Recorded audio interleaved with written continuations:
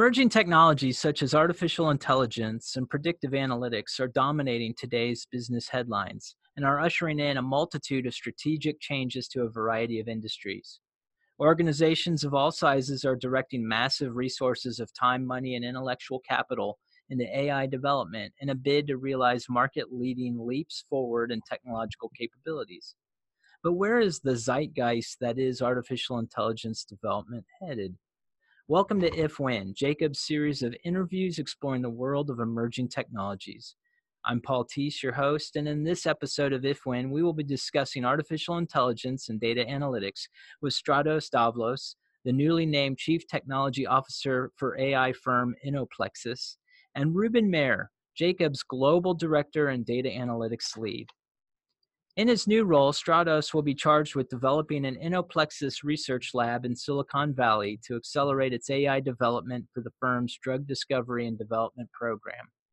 Just prior to this role, Stratos was the vice president of Watson AI and Engineering at IBM, where he led a team of cognitive technologists to create industrial-strength AI Watson products by combining IBM's extensive research and engineering capabilities. As the global director and data analytics lead for Jacob's aerospace technology and nuclear line of business, Ruben is charged with standing up an enterprise-wide predictive analytics initiative that incorporates artificial intelligence and machine learning. His career spans over 20 years of service in counseling governmental and commercial clients on their data strategies. Welcome to both of you. To start us off, I'd like to ask Stratos, what do you see as the top 2 to 3 benefits that artificial intelligence can provide to organizations? Well, first of all, thank you very much for having us, Paul. In general, AI helps companies to improve their business efficiencies, make them more competitive, ensure they're in compliance with regulations.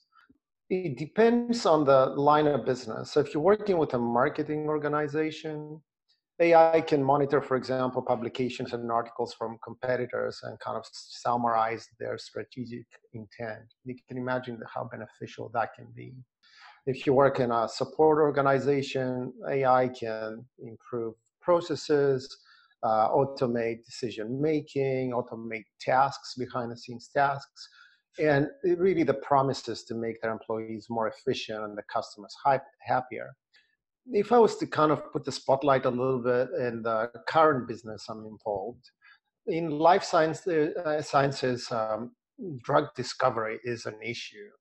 And AI is employed to solve this vital problem. So to do drug discovery, you go through multiple stages. It's very expensive, it's lengthy, and it's risky. So if you think about the drug candidates and how many of those pass the clinical trial stage, the success rate is as low as 10 to 15%. And that comes after a 3 to 4 year investment, a significant amount of money that goes into this. So if you think about Innoplexis, the company that I work for at the moment, they have a purpose-built AI platform that makes drug discovery more efficient and more effective. So it uses some machine learning-driven hypothesis. It generates, for example, potential biomarkers based on unbiased AI models that Innoplexis owns. And these models are built with an extensive network of biological validated data. And that data comes from both published and unpublished literature. And the outcome is it ensures that the models have this high biomarker prediction accuracy that's unparalleled over the traditional methods. And Ruben, I've got the same question for you from where you sit within Jacobs and the aerospace and technology sector. What do you see, and what are your clients seeing as the top 2 to 3 benefits that AI can provide to those organizations? Well, Paul, like Stratos said, first of all, thank you for having us. It's a pleasure to be able to speak on really an exciting and rapidly evolving topic. And I think Stratos did a great job of highlighting some of the things that we're also seeing. Some of that frees up employees to focus on higher value tasks, greater efficiencies. A couple other things we're seeing, things like the ability to rapidly and really at enterprise scale be able to process extremely large quantities of data and then be able to provide actionable insights. So we had, a few years back, for one of our clients at Jacobs, we developed and deployed within months, not years, a cloud-based analytic capability on top of a high-performance compute infrastructure. And it had the ability to leverage advanced AI machine learning models to identify high-frequency trade fraud. And then, even probably more importantly, then to be able to gather all this data, store it, and then effectively prosecute the nefarious traders. So another benefit we're seeing as well, though, is companies increasingly need to engage with their clients. And artificial intelligence is bringing enhanced capabilities to be able to intelligently interact with customers in a much more real-time nature. So I'll dive into one specific area to kind of drive that point home a little bit. In artificial intelligence, there's something called natural language processing, or you'll hear it referred to as NLP. So NLP is basically a substrata of AI that's used to aid computers in understanding how a human being's normal everyday language works. The goal is for the computer to not only gain this understanding, but to derive meaning and then value from that human language. People often say, well, how's NLP used? So if you've ever been overseas and you've had to use Google Translate, that's an example of NLP-based technology. If you've been on the internet and you've had like this customer service window suddenly pop up and start offering to assist you and answering questions you might have, those are increasingly automated chatbots that they're really becoming more and more realistic and surprisingly accurate, leaving you often wondering if you're talking to a human or a machine. And then there's, of course, some of the personal assistant applications, stuff like Siri, OK Google, Cortana, Alexa. Again, NLP. A practical application of this is a few years ago, I led a team that we were asked to support a large industry-leading national intelligence conference in monitoring some of their social media traffic coverage throughout the week. And so what we did was we leveraged an industry-leading NLP platform, and it had a sentiment analysis tool built in, and we monitored both their real-time feeds as well as delivered daily reports showing summaries of things like number of tweets, top social media platforms generating content, words with sentiment, trending topics. So what we were able to do is provide them insights into positive versus negative sentiment, stuff like, hey, I love the keynote speaker this morning, or things like, man, lunch was terrible today. Comments and sentiments that users were providing back that the NLP, again, substrate of AI, was able to then to interpret and provide insights. And basically these insights were key components of their conference. They were able to address, mitigate, and make the conference experience even better the following year. So when we're looking at the benefit of AI to organizations, there's even a ton more than what we've talked about, but these are some of the encapsulations, I'd say the low-hanging fruit we're seeing that are making a very, very tangible difference to companies nowadays. You bring up an interesting point. Obviously, with all the content and all the data that is generated around the world and through organizations on a daily basis, it begs the question, Stratos, what do you think is the most pressing problem for organizations in terms of AI development and like using that data, the massive amounts of data that can be collected? How do organizations attack some problems that might arise with AI? Yeah, I was about to say data.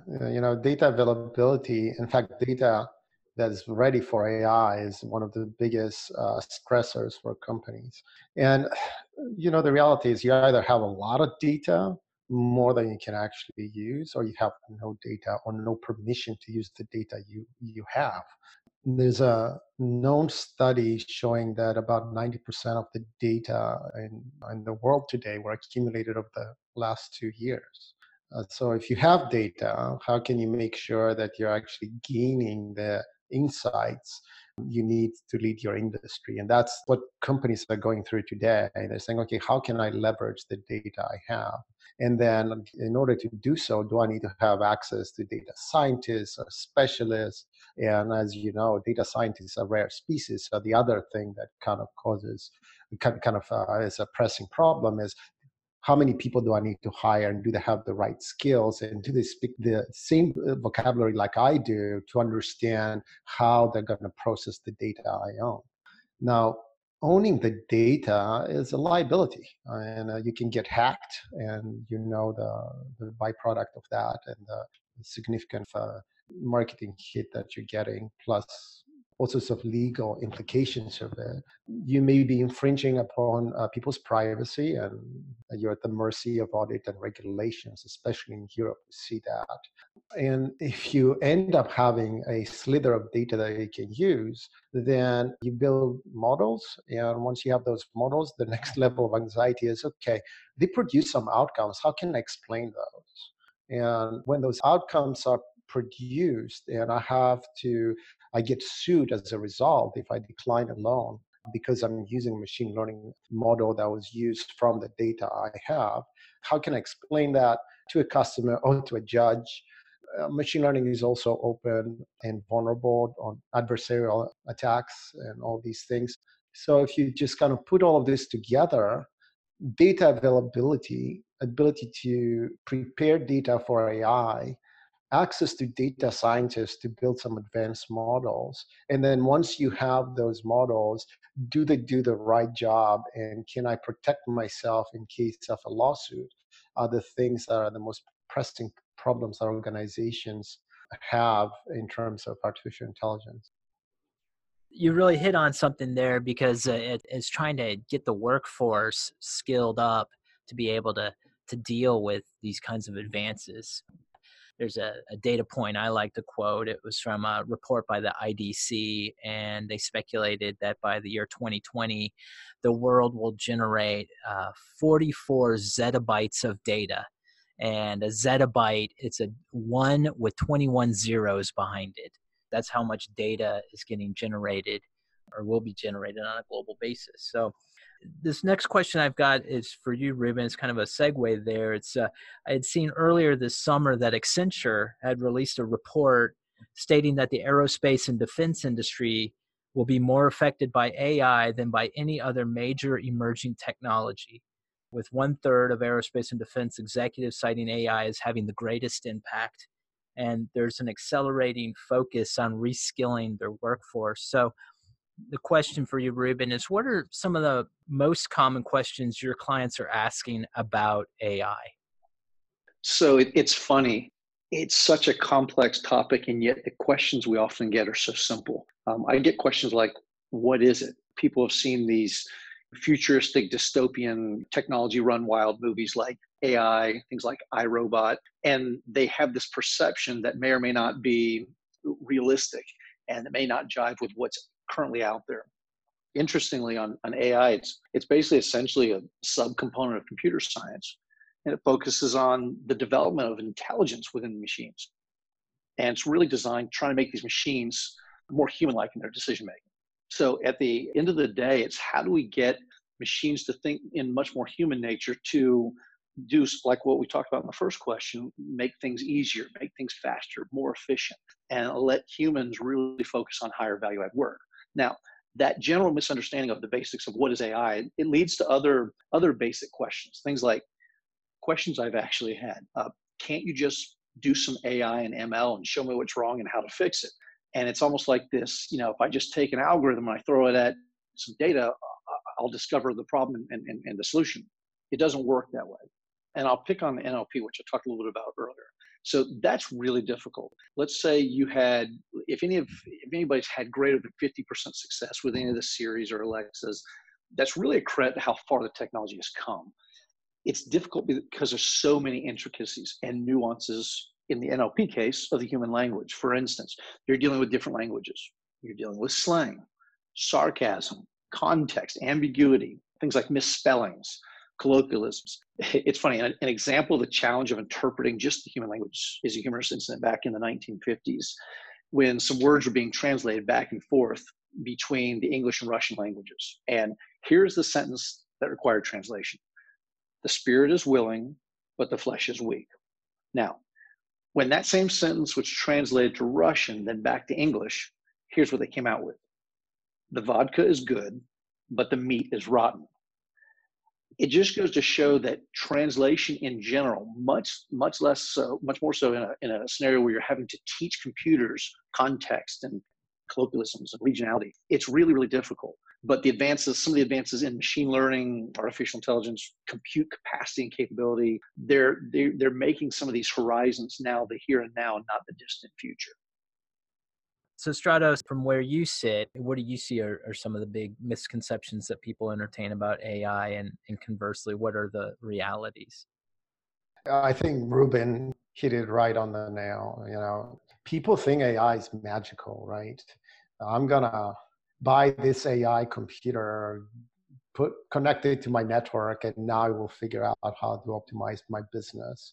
And that's far from the truth. AI really is an ecosystem. It's an ecosystem that includes the computer, the machine, but also the world as it's represented by data, and the business goals that need to be clearly stated, and also the user or the systems that it actually serves. So these four elements provide the context for AI to be successful. And it's important to highlight that AI is really a symbiotic relationship between the computer, the machine, and the human. And really, the human needs to augment the machine before the machine can augment the human.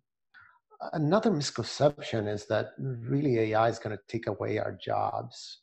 And really, the mission of AI, from where I stand, is to augment human capability. I believe that it's going to create new jobs. So Ginny Rometty, the CEO of IBM, actually calls this a new color of workforce. And it's not just data scientists that are going to, get employed and reap the benefits of this new era. There's also any human can participate in this by doing crowdsourcing and labeling and generating data and validating, so to speak, whether AI is doing a good job. It's not going to take away our jobs. It's going to generate more jobs. The other thing is people really believe that AI is precise, and it's precise just like the way it is when you code or you use a rule, or the way we do programming today. And the reality is it's highly accurate, but it reflects the state of the world. And our world is inaccurate with biases and ambiguity and conflicting opinions, and it gets really confusing, especially when you're in the NLP part of it, just like the way Ruben explained how translation from English to Russian and back can create a total mess. I believe that once we demystify these things, and once we explain that we are departing from explicitly programmed systems and we're moving towards systems that are more data driven and the behavior is embedded in the data, then we need to invest in the relevant tech to make sure that we meet that expectation. So to bridge that gap, there are companies like IBM and Google and others that created capabilities that provide explanations. So when you see an outcome, you can understand exactly why that outcome was made by a machine learning model. It can automatically detect any bias that might be either in the data set, or because the system is exposed to a new world, the reality world, you can identify any drift between the system design performance and the runtime design performance and many others. So my advice would be, okay, have the right expectations for AI. Use the right tech to ensure that you breach that gap between the expectations. And that's it. I've run into that too. I think that you do see that there is this kind of mindset that AI is kind of a fix-all, or it's people don't really necessarily understand how it works. They have this assumption that it's kind of like some sort of magic that will fix things. But one of the things that's really interesting is there's a bit of fear or anxiety about what AI and automation will bring to the workforce. And in fact, like Deloitte just recently released its 2019 Global Human Capital Trends Report, and 64% of the respondents cited AI and robotics as an important or very important issue in human capital.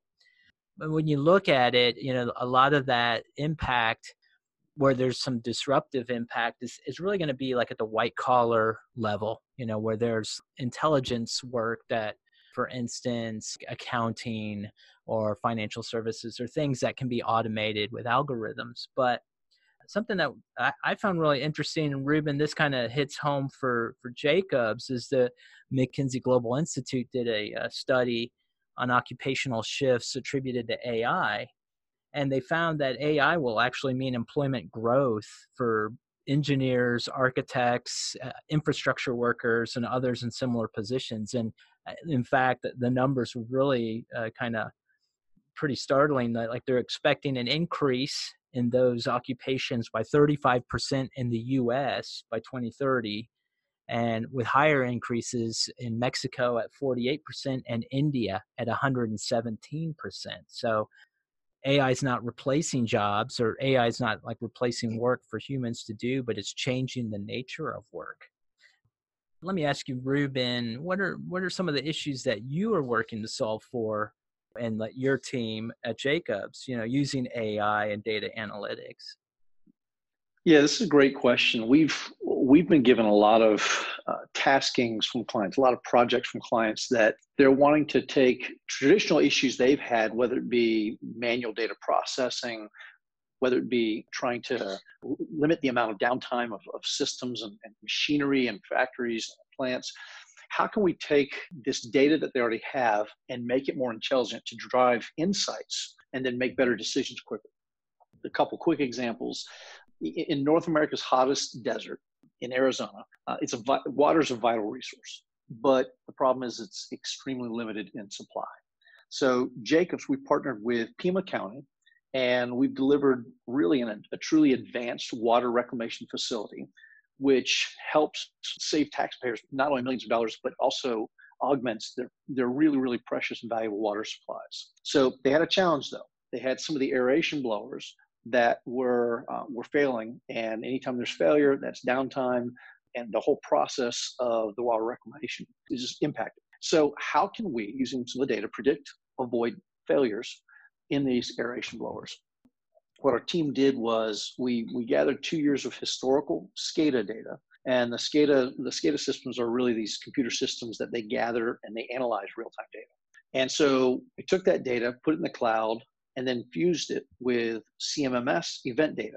So these CMMS systems are these computerized maintenance management systems, and they basically help out manage an organization's maintenance operations. So we also leveraged artificial intelligence and machine learning, specifically a neural network, in the development of a digital twin to help forecast and predict asset failure by running multiple what-if scenarios with the data we had. The benefit was that we were able to end up predicting blower failures 50 days in advance, thus resulting in increased downtime and replacement costs. Now, a totally different use case of artificial intelligence being used in kind of real world is for NASA. Jacobs is NASA's largest professional services provider in the world. We do billions of dollars of business with NASA, everything from managing plants, managing facilities, to things like the International Space Station. We develop launch control vehicles, 3D printing on board the International Space Station, as well as experimental things like how do we develop 3D printing materials for potential habitable structures on Mars. So these are the kind of things we're doing for NASA. So NASA came to our team and said, hey, listen, what we want to do is our mandate is to have boots on the ground, boots on the moon by 2024. What we'd love to do is we have these millions of images of the moon. We want to be able to take those and leverage artificial intelligence, machine learning to help us predict and recommend an optimal lunar landing spot. So what the team did was started working on the really, really basic building blocks of that. You don't just go and feed all those to a computer and say, all right, recommend it. You've got to train this model from the ground up. It's really the concept of crawl before you walk. So we developed a cloud-based advanced analytics solution for NASA on Microsoft's Azure artificial intelligence platform, leveraging Azure's cognitive services suite, specifically their AI-based computer vision capability. So what the solution does is it combines facets of AI and machine learning, computer and machine vision, and image processing to automate, and that's one of the key parts here, is the automation and binary categorical classification of city imagery. So we fed it all these images of cities. So we had to first train the model. So we first ran a binary classification of look at these thousands of images and come out with a decision on if it's a city or not a city. After successfully completing that, we then went on to categorical classification. All right, now which city is it? Is it London? Is it Paris? Is it Rome? Is it Sydney? Is it New York? Then after that, it was basically taking these images of cities and geoplacing them on a map, almost like a puzzle piece. What we found was by using this artificial intelligence capability, we were able to fast track our team's capability via automated tools instead of manual processes to leverage artificial intelligence and to search and analyze these massive amounts of images faster and with higher fidelity. It really resulted in higher accuracy rates, much more quickly trained models, and greater object recognition. And this was a huge win for our NASA client. They've actually taken this out of proof of concept and have funded it and moved it forward. That is amazing. I mean, can you imagine the Apollo 11 team having to pore over a million images of the moon to be able to locate where they would put the eagle down, for instance? It's really kind of amazing. Going back to the idea of, we've got so much data and so much content out there now. It's almost impossible for humans, even a collection of humans, to be able to really efficiently pour through that. That's where that idea of the magic of AI comes in, is being able to do that. Stratos, let me ask you, Ruben was sharing some of those amazing things that AI is able to do for Jacobs. What do you see where you were sitting with IBM and then also where you're going with InnoPlexus? What do you see as the most significant element of AI development in the next few years? Well, I tell you what surprises me with AI. To date, we made a lot of progress in the field of AI. There's no doubt about it. In particular, if you look at the deep neural networks, the recurrent networks, and some of the sophistication, behind BERT and others, there's a lot of innovation that goes into those, and there is a really passionate and enthusiastic talent that innovate every day. The thing that surprises me is the opposing forces on AI. AI is vulnerable to attacks. So robustness is what we call for AI is the big issue. To my surprise, there's a concerted effort out there that's trying to manipulate outcomes at runtime in various forms. So you can poison the training data. So if you use data out in the wild, or the data a company collects has vulnerabilities at the collection point, then you can manipulate the outcomes at runtime. So an adversary can do that. They can also, contaminate theaters and inject noise, either audio noise or visual noise in a scene. So if you have a self-driving vehicle, the vehicle stops seeing pedestrians crossing the road by just inserting sticky notes on the scene that the vehicle sees.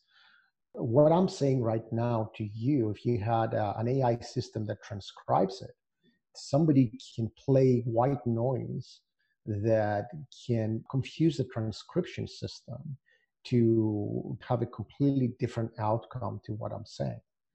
So these are the things that caught me by surprise, and I got a lot more exposure to them while I was at IBM. And there's a big group at IBM that's actually looking around corners and trying to mitigate those concerns. Yeah, one of the things that I'm interested in is organizations and how they can share data. Obviously with cybersecurity and data privacy concerns, it becomes a very tangled interchange, but how organizations would be able to share data to empower their AI, accelerate that development, but at the same time, there can be risks. It's fraught with risks, geopolitical risks, depending on who the players are. I can add some color to that if you like. Yeah. Where we're heading towards is AI models that are built without data by creating local models using the data you have access to, and then sharing the corresponding gradients in either a differential private gradients or homomorphically encrypted gradients with other models, and then have a mechanism of merging those gradients. It's called federated learning. And I think federated learning is receiving a lot more attention in our days. TensorFlow released a capability like this. IBM has numerous papers and assets in that area. At InnoPlexus, we are using federated learning to ensure that sensitive clinical trial data that happen in different regions or different countries are not leaving either corporate walls or those regions for regulatory purposes. Mm. So how do you build the insights when you're doing drug discovery, drug purposing, using the global data sets? And so federated learning is a technique that we're employing at InnoPlexis to make that happen. And Ruben, I can imagine that your role at Jacobs dealing with aerospace and defense clients, and there's a lot of sensitive information that has to be handled. I know that also part of your role is standing up innovation work streams within Jacobs. And how do you see organizations using AI and data analytics in support of their innovation activities? So it's interesting that when we look at bringing innovation into companies, people often look at this as a function of technology or a function of people, and they'll try to solve it from that perspective. Now, I'll caveat my answer with, we are not in a technology business. We are not in an engineering business. We are not in a data business. At the end of the day, we are in a people business. This is all about people, and how we interact with them, how we engage with them drives pretty much the solutions of everything we do. That being said, the challenge of innovation is not simply a technology or a people problem, although those are factors. I think that the overarching key to achieving innovation across an organization really is integrated into when you solve the culture problem and you solve the cultural challenge. So things like artificial intelligence, machine learning, cloud computing, IoT, cybersecurity, they often run counter to how non-digital companies think and operate. But how does a company effectively change its culture? First, there's got to be a recognition that this is difficult. It's not easy. And it's going to take intentionality and top-down leadership. As a result, it's also going to take significant investments of time and resources. And we have to avoid the expectation that this is going to happen in weeks or even months. It's going to take longer. I think the second piece is innovation. It's really going to happen when organizations create an environment where employees are encouraged to fail and learn quickly, and then be able to pivot, and then in an agile manner, iterate. Now, it's got to be counterbalanced with, we've got to have an intolerance for incompetence. If individuals or teams, if they're not learning from their mistakes and getting better actively, then corrective actions and course corrections have to be taken, and quickly. There's also got to be some constant dialogues that encourage not only open communication, but on the other hand, as well, very candid feedback. And I remember, and I've got something here from a Harvard Business Review, they encapsulated this really, really well in their February 2019 article. And they stated, and I'll quote it, when it comes to innovation, the candid organization will outperform the nice one every time. The latter, meaning the nice organization, they confuse politeness and niceness with respect. There's nothing inconsistent about being frank and respectful. In fact, I would argue that providing and accepting frank criticism is one of the hallmarks of respect. Accepting a devastating critique of your idea is possible only if you respect the opinion of the person providing that feedback, end quote. There's got to be this back and forth communication that keeps these lines of dialogue open. Accountability has got to be central to this. So we've got to be able to understand and really clearly articulate the business problems we're trying to solve. But that being said, what you can't measure, you can't manage. So there's got to be metrics that are being gathered to determine how well the organization is performing. And there's got to be some type of regular review process that ensures progress against whatever the stated goals are, these innovation goals, that they're being met, or that return on investment metrics are being realized. And I think it's important to restate, we don't want to be in the business of developing solutions in search of problems. We need a strong business case. We need that willingness to place big bets. We need an agile development type of mindset, and then some type of gatekeeper accountability model to know when to exit and when to go full speed ahead towards building and deploying some of these innovative technologies like artificial intelligence and machine learning. Stratus, let me ask you this. Let me kind of shift gears just a little bit here. But we were talking earlier, and you had recently left your executive position at IBM and the AI team, and you joined InnoPlexis. And what informed your decision to join the InnoPlexis team? The first thing to say is IBM is an awesome company, right? I had the honor and privilege to work with really some of the best AI scientists in the world. So the question is, why InnoPlexis? It's personal. Over the last 2 years, I had cancer hitting my family, my immediate family 4 times. One resulted into a fatal outcome. And when that happens, you feel hopeless, right? There's no money in the world that can buy the cure. And when you actually look at the drug development business, it's painfully slow, expensive, ineffective, and something needs to be done to accelerate this. And Plexus is solving that problem. So to me, besides the coolness of the AI technology they have, they're actually serving a purpose. And that's why I thought it's time for me to kind of shift my energy into something that's very, very meaningful and makes a dent in the universe and helps humanity. So that's the reason I chose Plexus. Thank you for sharing that. I knew you're pretty excited about this next chapter in your career, and it's a new opportunity. And obviously, when you can marry that to something that's personally meaningful and really hits home, that's a real blessing. So thank you for sharing that. Our last question here for today is for both of you. And Ruben, we'll start with you, and then Stratus, I'll ask you the same question. But Ruben, what would you say is the most surprising thing you've learned working in AI and NLP and data analytics and this whole field? What's the most surprising thing you've learned? Earlier we talked a little bit about how complex some of the applications of advanced analytics, some of their capabilities like artificial intelligence and machine learning are.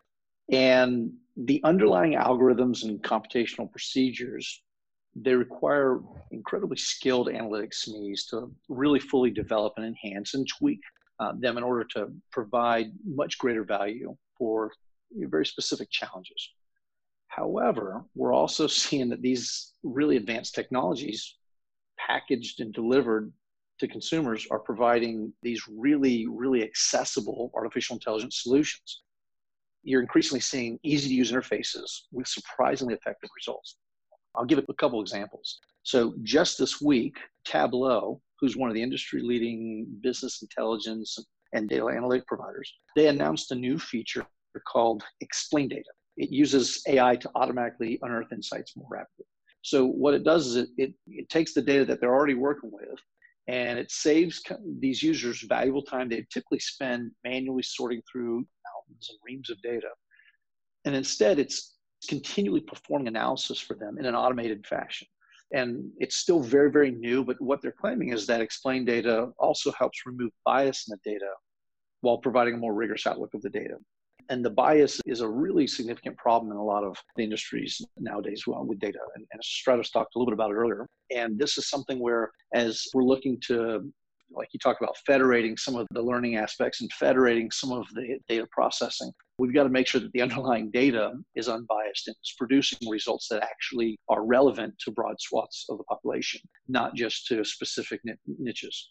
So additionally, I think Microsoft Office, they've, surprisingly, these are tools that pretty much everyone uses on an almost daily basis. But they're increasingly incorporating artificial intelligence into these kind of tools. For instance, at the Microsoft Inspire conference earlier this year, they introduced an AI-powered feature in PowerPoint called Presenter Coach.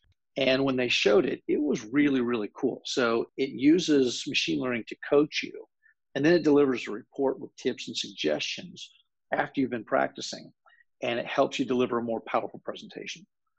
If you're reading too fast, it's going to recommend you slow down your pace. That also incorporates some kind of contextual understanding as well. So if you say, hey, you're the best man for the job, it'll inform you that this may actually be culturally insensitive, and instead recommend an alternate phrasing such as, hey, you're the best person for the job. Likewise, in Excel, they've added a capability. It's right up there on the little home tab, and it's a little button called Ideas. And you click on it, and it takes your spreadsheet and highlights patterns in your data and brings out new visualizations and insights. And it can identify trend patterns within time series data, things like your costs have increased or decreased over time, or can identify where like a majority of total value is due to simple factors. Things like teenagers account for the majority of your cell phone bill. We're seeing these really difficult and complex kind of things under the covers be presented in a very simple and easy to consume manner for users. We want to be in the business of building solutions and not just solutions in search of a problem. That's where I think it's exciting to look at some of the things that we're seeing in artificial intelligence and machine learning, because these are really functions of problem solving, insight generation.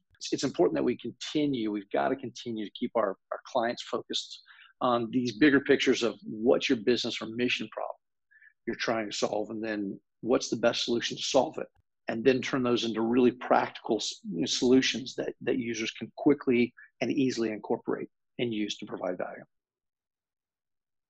If I was to add a little bit more color to my answers to what surprised me, I mentioned two things. One was the energy and effort going into AI, and the other one was how vulnerable AI is and the opposing forces with adversarial attacks. Now, when it comes down to the energy we're putting into AI, we actually have a lot of things evolving towards more autonomous systems. So most of the models that we know of are what we call narrow AI. They're like a single task, single domain, kind of superhuman accuracy and speed on certain things. There are a lot of models that today have moved from this narrow AI concept to more of a broad AI capability, where they're like multitask, multi-domain, distributed and explainable and multimodal. And those models exist today. So the ability to really analyze an image or look at a video and identify the most important scenes out of, let's say, a soccer game. These are models that today, to my surprise, are fairly robust. There are also models that are more towards what we call general AI. These are like these cross-domain systems that can learn and reason with broader autonomy. And some of those that I got exposed to are fascinating. So to me, it's amazing how quickly AI is evolving, and it's maybe one of the most impressive and surprising elements that I've seen. Stratos and Ruben, I want to thank you both for joining me today and sharing your insights. We just started to scratch the surface of complexity and the energy that exists out there in AI development and what it can mean and what it means for the human workforce and what it means for organizations. So I want to thank you both for joining me today. And Thank you, Paul. thank you. And I look forward to continuing this discussion and seeing more on what's going on in the world of artificial intelligence. Our pleasure. Thanks, Paul.